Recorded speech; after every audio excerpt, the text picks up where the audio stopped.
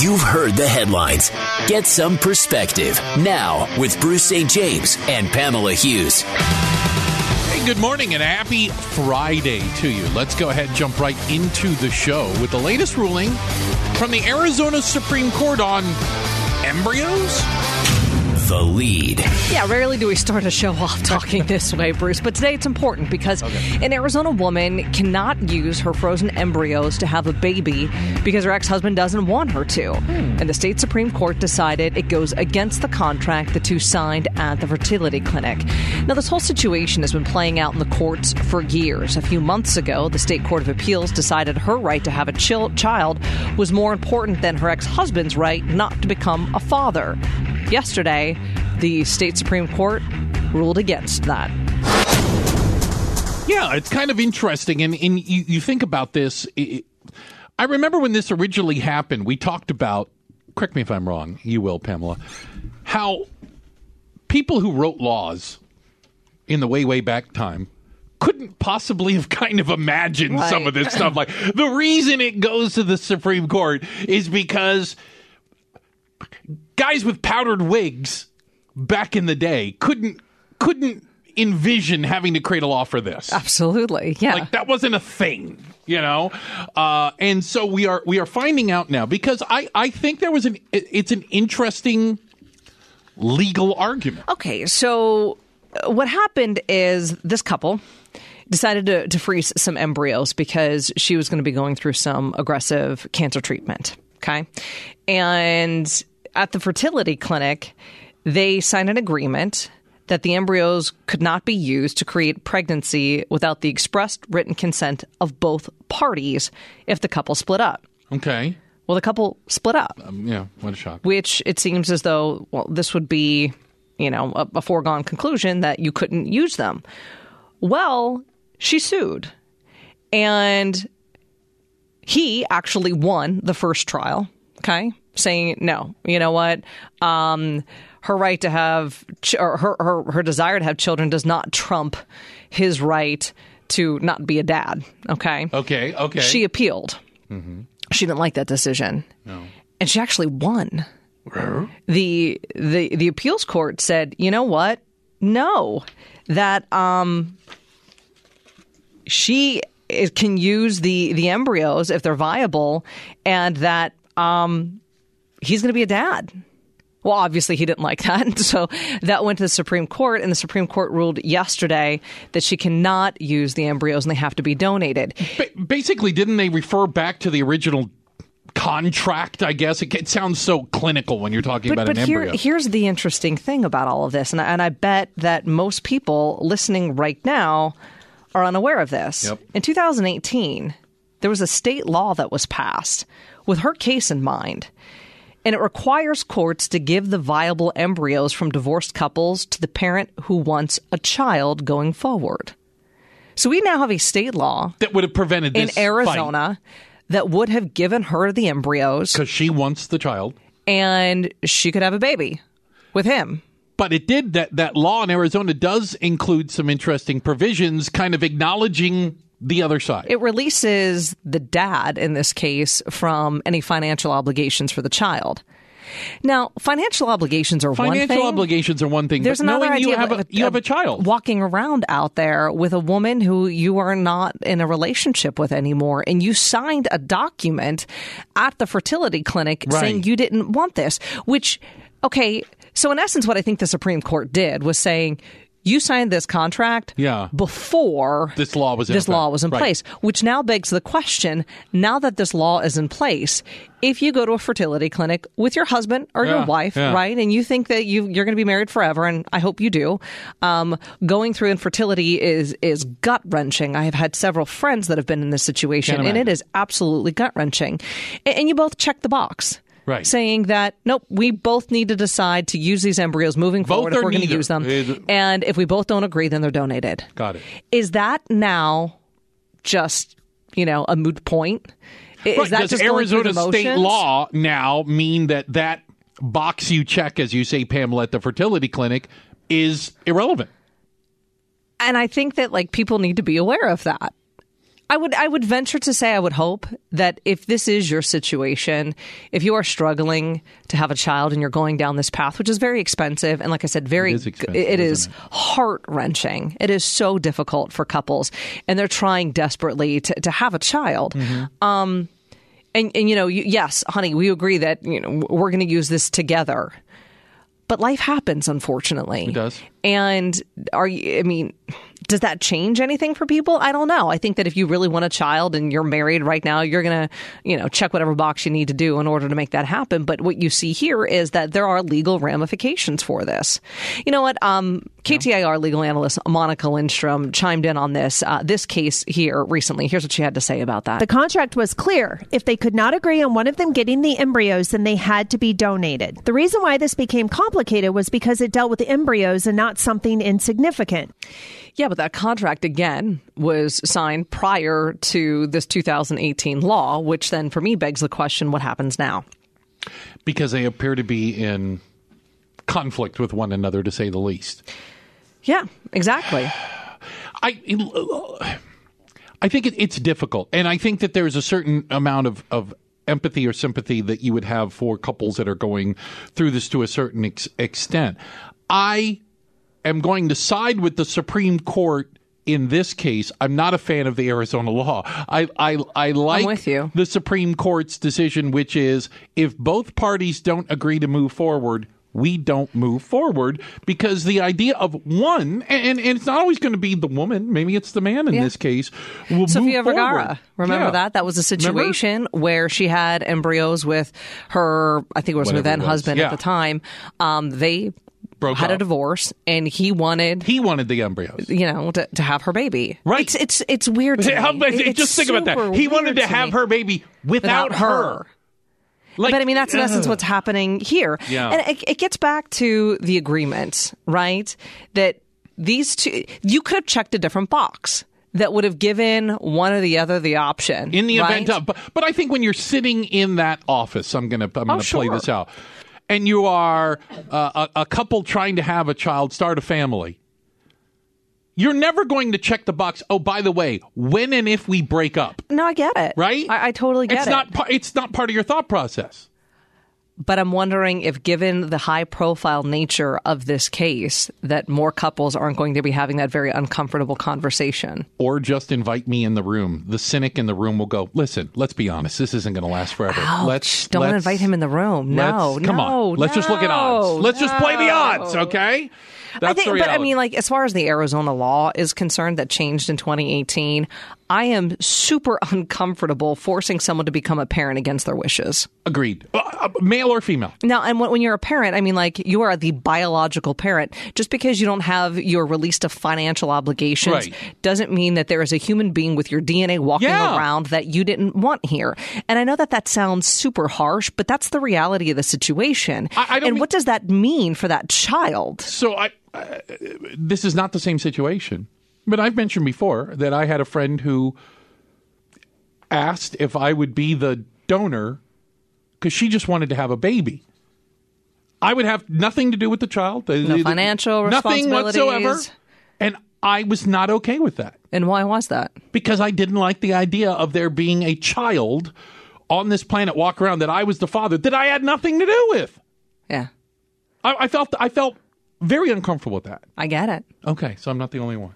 Hey, every once in a while, I have like this little burst of, humanity in me. Every once in a while. It happens more than you like to show. I know you. I know you. We just finished this whole South Mountain Freeway Loop 202 project. The I-10 out in the West Valley is finally, we got all the lanes going right. Well, are you ready for I-10 to become a disaster again? We're going to explain to you about what might be called the most disruptive freeway project ever. Bruce St. James and Pamela Hughes. So on the just for fun thing, and this ought to tell you the level of fun that I'm prepared for, Pamela. Okay, this should be rich. I recently drove clean to the other side of town just so I could drive the new 202. You did not. I did it. Do you not have nothing better to do? Nothing better to do. 22 miles, by the way, it is. Did you get ice cream? No, there's nothing along the way. I want to assure you of that. That I drove down. Did like a Sunday drive. That's so funny. Okay, so I drove down I-10 south, and I exited what used to be Pecos Road and is now the 202 South Mountain Freeway, and I took it all the way around to the West Valley where it meets back up again right around 59th Ave and I-10. Oh, wow. It was riveting. It was exciting. Well, I used to live out in All-White Tukey. I know you did. And so I wanted to see kind of how this new freeway would have impacted where I lived. By the way, I'd be in favor of it. I could get to work a lot quicker. Okay, but let me ask you this. Why did you leave? What do you call it? All-White Tukey. Okay, out there. All-White Tukey. I lived at 17th Avenue and Pecos Road. I lived in the Avs. Oh, wow. Okay. Why'd you leave? Oh my God! It took forever and a day to get anywhere. Okay. And I couldn't. And because this is prior to the 202, obviously, I had to take I-10. Mm-hmm. Get on at Pecos Road, right? Yeah. Go up, go through the Broadway curve, go past the airport, everything. And I could never predict how long it would take because one person with a flat tire at I-10 in Warner could add an hour to my trip. Oh, preach, brother. You know what we speak. Yeah, because I drive through that Broadway having curve. said all of that, now that we finally got the freeways working like a well-oiled machine, we're about to dig them up again. Yeah, and I might be renting a room at Bruce's house while this is all going on. Right across the street. This Interstate 10 Broadway curve project is still about a year away. Okay. And folks, if you drive, are you ready? Okay, if you drive. Okay, let's say in the East Valley, like the Southeast Valley, you know, where the 202, that would be Santan. Okay, the 202 and the 10. Okay, where that starts right there. Yeah, I know, right there, Chandler and area. Right. Head north. Okay, yeah. Go past the 60. Okay, right there. Through the Arizona Broadway Mills curve. Mall. All right, go past the 143. The airport and right out there. to the I-17. Where it meets the I-17. Okay. Yeah, I know that. If you drive any of that, which is 90% of you. Buckle your safety belts. Yeah. I didn't know about this. No, you didn't. I did. No. And you don't know about this either. How about this, folks? What is going to be going on here is the first freeway reconstruction within the urban core, is what they call this. The urban core. What we're talking about, did you know they're going to be building 5 bridges? Well, that's because the bridges that currently cross roads and or the Salt River. But think about this. Building 5 bridges. 5 bridges. The first toll road, collector road, if you will, so people can bypass the main line. That's gonna. But isn't that what the 202 was supposed to be? Anyway. No, because in that Broadway curve that I drive every single day and that you used to drive, there are some 300 cars that go through that each day. 300,000, excuse me. 300,000 cars that go through that each day. Yeah. Can you imagine the mess that this is going to be? Well, here's the thing. There's a ripple effect, too. And you know this, those of you out in the West Valley know, that when one artery gets constricted, it loses a lane, it loses 2 lanes, there's cones and all this, people start looking for other ways. So don't think the 101 isn't going to be affected from people that divert and go that direction. So all of a sudden, all the traffic patterns change. And here's what I think it is good news for. You ready? There's one person. There's one person that's excited about this. Detour Dan. Because Detour Dan is going to be busy. He is going to be a busy man every single morning and afternoons as people try to navigate basically I-10 from the 17 clear down to Chandler going under construction. Yeah, now there's 11 miles that we talked about there from like the split, you know, the 17 and the 10 all the way down till the 10 and the 202 Santan. But most of the work is going to be centered around, again, that Broadway curve from the State Route 143 and the I-10. That's where the bridges are going to be built. That's where you're going to have, again, the first toll road. I think that's big news for folks. Yeah, that's going to be eastbound at the 143 to Baseline and westbound from Baseline to the 143 and 40th Street.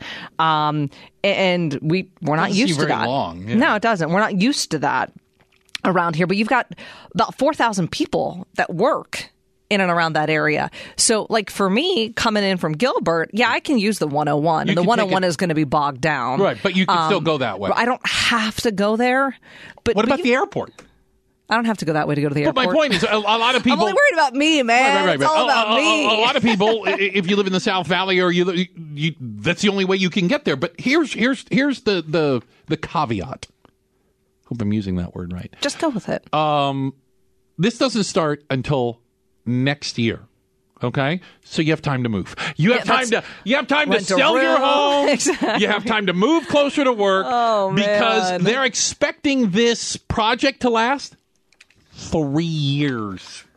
Okay, can we just hope, though, that they're able to do this due to this, what they did to the South Mountain Project, where they finished it like years in advance? Can we just hope, just please, maybe? What do you think the odds are that? No. Because keep in mind, the South Mountain Project, they were just paving out in the middle of the desert. They weren't blowing things up and redoing things. Nobody was there to reroute. No. Right? They didn't have to reroute anybody. Exactly. There was nothing out there. You had to reroute a few coyotes away from things. Yeah, from the split, the I-17 and the 10 in the West Valley, all the way to the 10 and the 202. I'm never going to the Arizona Mills Mall again. Sorry, folks. I hate to break it. I'm never going to go. Get my AZ Mills there right now anyway. Really? Yeah. I'm going to get it in now, because starting in 2021, I'm not going to be able to get anywhere near it. Oh, my God. The most disruptive freeway project in Phoenix history. Congratulations. It's coming your way. Yay! So... have you heard about the coronavirus? Maybe that's what we start with. And if you have heard about it, how concerned are you? I will admit this outbreak, this disease, feels different than other ones, and I'll tell you why. It has a lot to do with how China is reacting to it. We're digging into that coming up next on Arizona's news station. Arizona's news station. KTAR News on 92.3 FM. Get some perspective. Bruce St. James and Pamela Hughes. You know, I'm always looking for new shows to watch, Pamela. I try to keep up with things, and I like documentaries. I'm kind of a fan of that, And I thought... by the way, in hindsight, this was not a good idea. I thought... I know where you're going here. That with all the talk of this coronavirus... Yeah.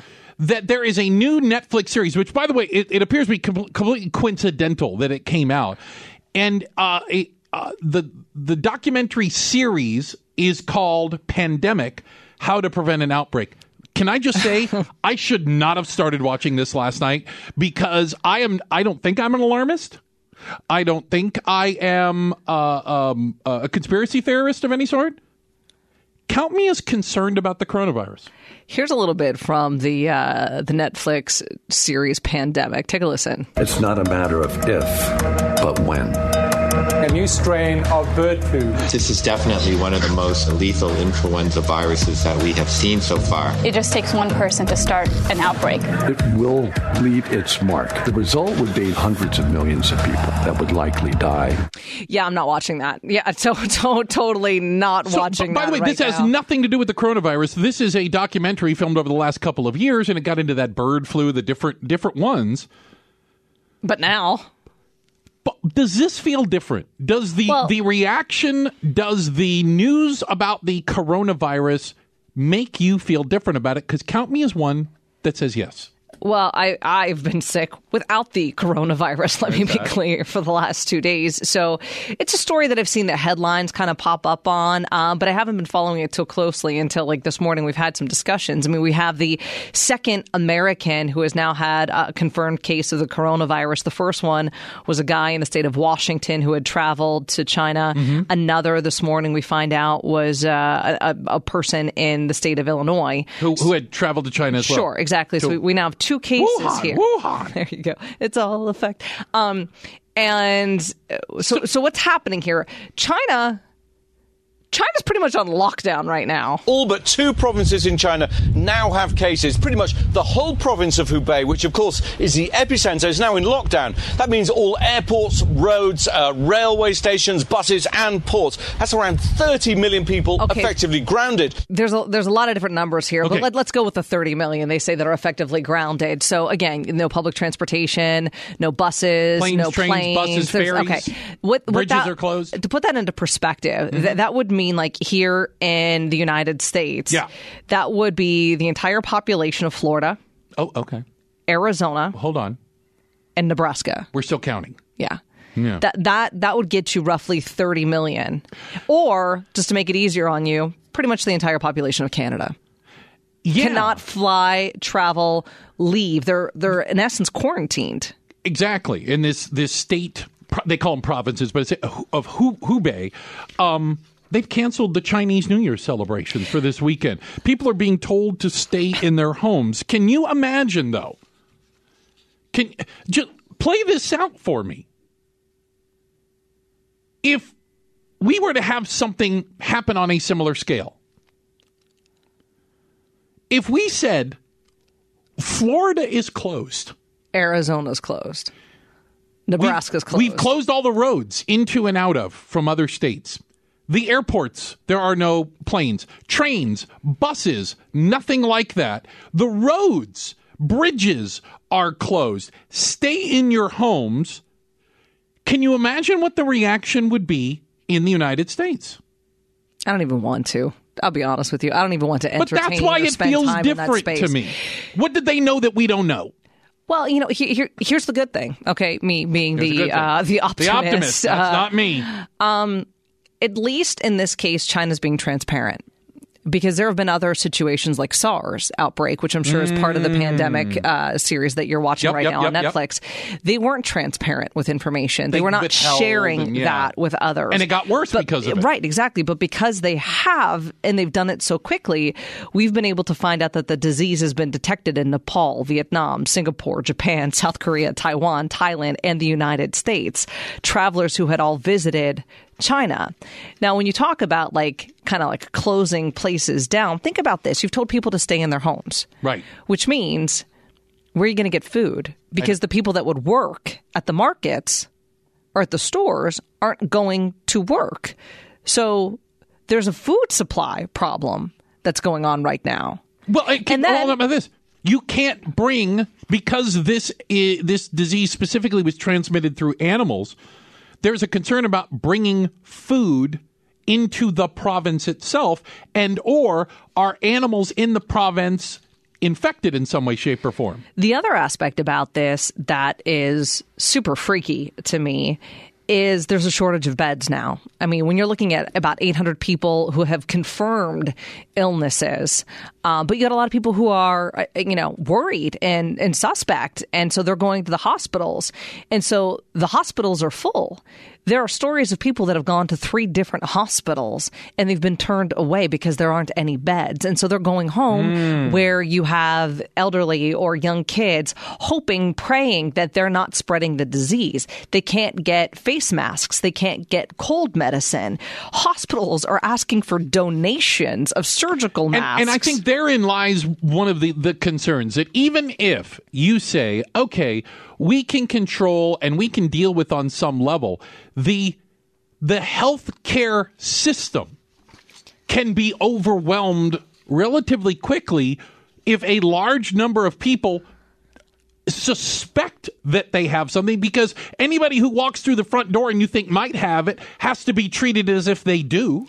But a lot of them aren't getting treated. That's my point. They're being turned away because everybody is thinking that every cough or sneeze might be the virus, and I get that. But to not be too much of an alarmist, because I do want to bring some level of sanity back to this conversation.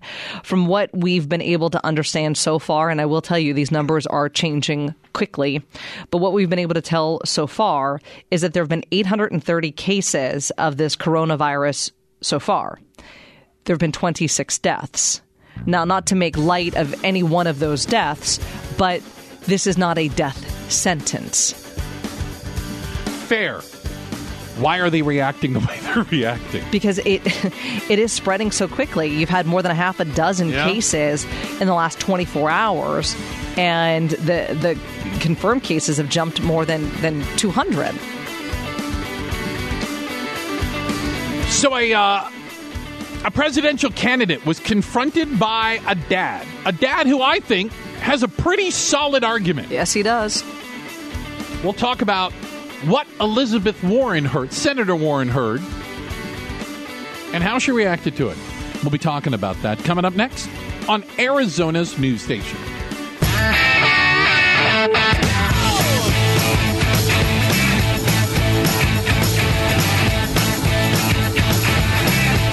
Arizona's news station. KTAR News on 92.3 FM. Bruce St. James and Pamela Hughes. They used to call it like a meet and greet or you walk the line, the handshake line. I think it's now called a selfie line. Oh, jeez. Politicians, especially those running for president right now, stand there and people come up one at a time, hold their phone, take a selfie of the two of them, immediately post it to Instagram and move on. But Elizabeth Warren, Senator Elizabeth Warren, who's running for president as a D, was in one of those lines the other day, right? And people are coming up, one at a time. All right, check this out. She's in Iowa, where apparently they all hang out. And the following exchange happened. Yeah, and this exchange is one that I could see myself having with Senator Warren. A guy steps up, and he's got his daughter there with her. And he says, my daughter is in school. I saved all my money just to pay student loans. Am I going to have to pay for people who didn't save money? Elizabeth Warren goes, of course. In essence, he goes, am I going to get my money back for paying for her school? And she goes, of course not. You're not going to get your money back. So you're going to pay for people who didn't save any money, and the rest of us are going to get screwed. Yeah. Yes. Yeah, that's her plan. Again, Elizabeth Warren has stated that, quote, on her first day as president, if she was elected, she would cancel existing student loan debt for 42 million Americans. Yeah. So I'm this dad who is currently sacrificing and putting money away for my daughter's college education. We're not driving around in the new cars. We're not going on the lavish vacations. Now, we're doing just fine, don't get me wrong, but we have decided that this is a priority for our daughter, and I know that we're fortunate to be able to sock that money away. This dad had to work 2 or 3 jobs in order to do that for his kid. Mm-hmm. This dad talks about how his neighbor went out and bought the new car and went on the vacations. And so are his kids going to get free education when he didn't do it the right way? This dad did it the right way, did it the way that we're told to do it.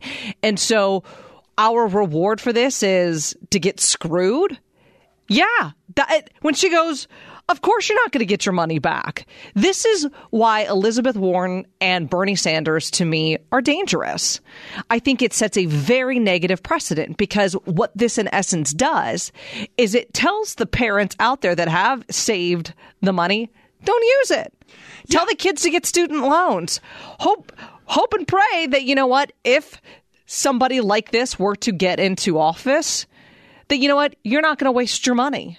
You did the right thing, but don't waste your money because the government's going to save you. Yeah, I don't think this plays well. It does not. And I get that it plays well in the fringes of the D's. I get that. Believe me, I posted this, and there's plenty of people that think it's a great idea on the Twitter machine, and they're all for it. Why? Because it's free money from the government. I understand. Hey, you want to hand out free money? I get it's not free. Well, it comes I know from that. Somewhere. They don't know that, as evidenced by the fact we have a record deficit and debt, and nobody cares. People don't understand that. Somebody's going to pay for it eventually. The reality is, I don't think this plays well with the maybes. I don't think this plays well with the people in the middle who are swayable and who are looking for a presidential candidate and who probably, quote, played by the rules in some way, shape, or form. That's the thing. That's the thing. So here you have a dad who did it the right way, who sacrificed, saved the money, and helped pay off his daughter's student loans. And then other families who are not doing it the right way get a free meal ticket. That is not the American way. He did it the right way. He shouldn't be screwed. But here's how Elizabeth Warren responds to the comments from the dad. Take a listen to this, Bruce. We build a future going forward by making it better. By that same logic, what would we have done? Not started Social Security because we didn't start it last week for you or last month for you? I hate that argument. I absolutely hate that argument because what that is, it is it is telegraphing the punch. And I think it is setting a very dangerous precedent for kids going into college now or going into college in the next few years that take out massive loans. Don't worry about how you're going to pay for them, but take them out because you know what? The government is eventually going to take care of that for you. And that's not the right way because that money comes from us. Are students taking on too much debt? Yes, because they're going to schools they can't afford. I mean, in essence, if you can't afford a school, don't go. There are such things as community colleges out there. And I know that that's not a popular way of thinking, but if you want a higher education, there are ways to go about doing it without getting hundreds of thousands of dollars of student loan debt. Now, I do want to say, because I think this is important, somebody else having their student loan debt forgiven doesn't negatively impact you. Okay? Somebody else getting something. The issue is, though, that the money that goes to forgiving all these debts, well, now that's my money. I don't care if you get something and I don't, but it doesn't cost me anything. I care once it costs me something. Well, it costs me if I pay for it and I don't get it for free. That does, in fact, cost me. But again, that doesn't hurt. That's that hurts that hurts my pocketbook. Yeah, of course it does. I see it a little differently. But again, it's my money that's going to go to forgive debt, and I have an issue with that. I don't think it's a winning subject for Elizabeth Warren. A massive drug bust in Phoenix. Does it show that the demand for illegal drugs is still sky high? We'll talk about it next.